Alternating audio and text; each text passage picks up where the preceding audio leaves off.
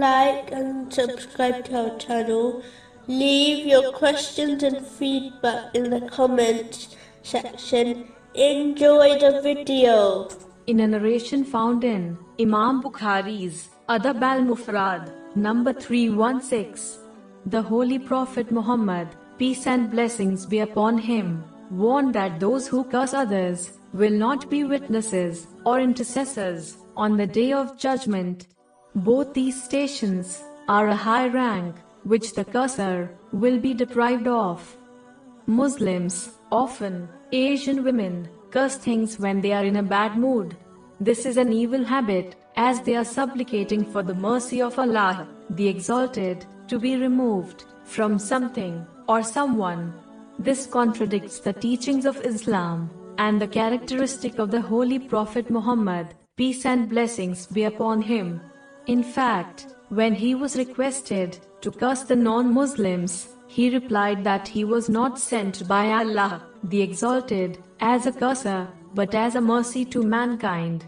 This is confirmed in a narration found in Imam Bukhari's Adab al-Mufrad, number 321.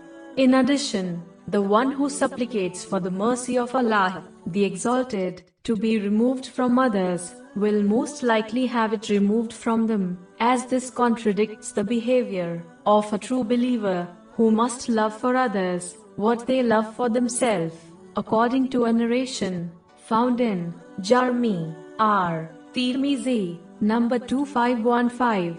In fact, the Holy Prophet Muhammad, peace and blessings be upon him, has warned in a narration found in Sunan Abu Dawood, number 4905, that the curse returns back to the one who uttered it, if the person or thing they cursed does not deserve it, and in most cases, they do not.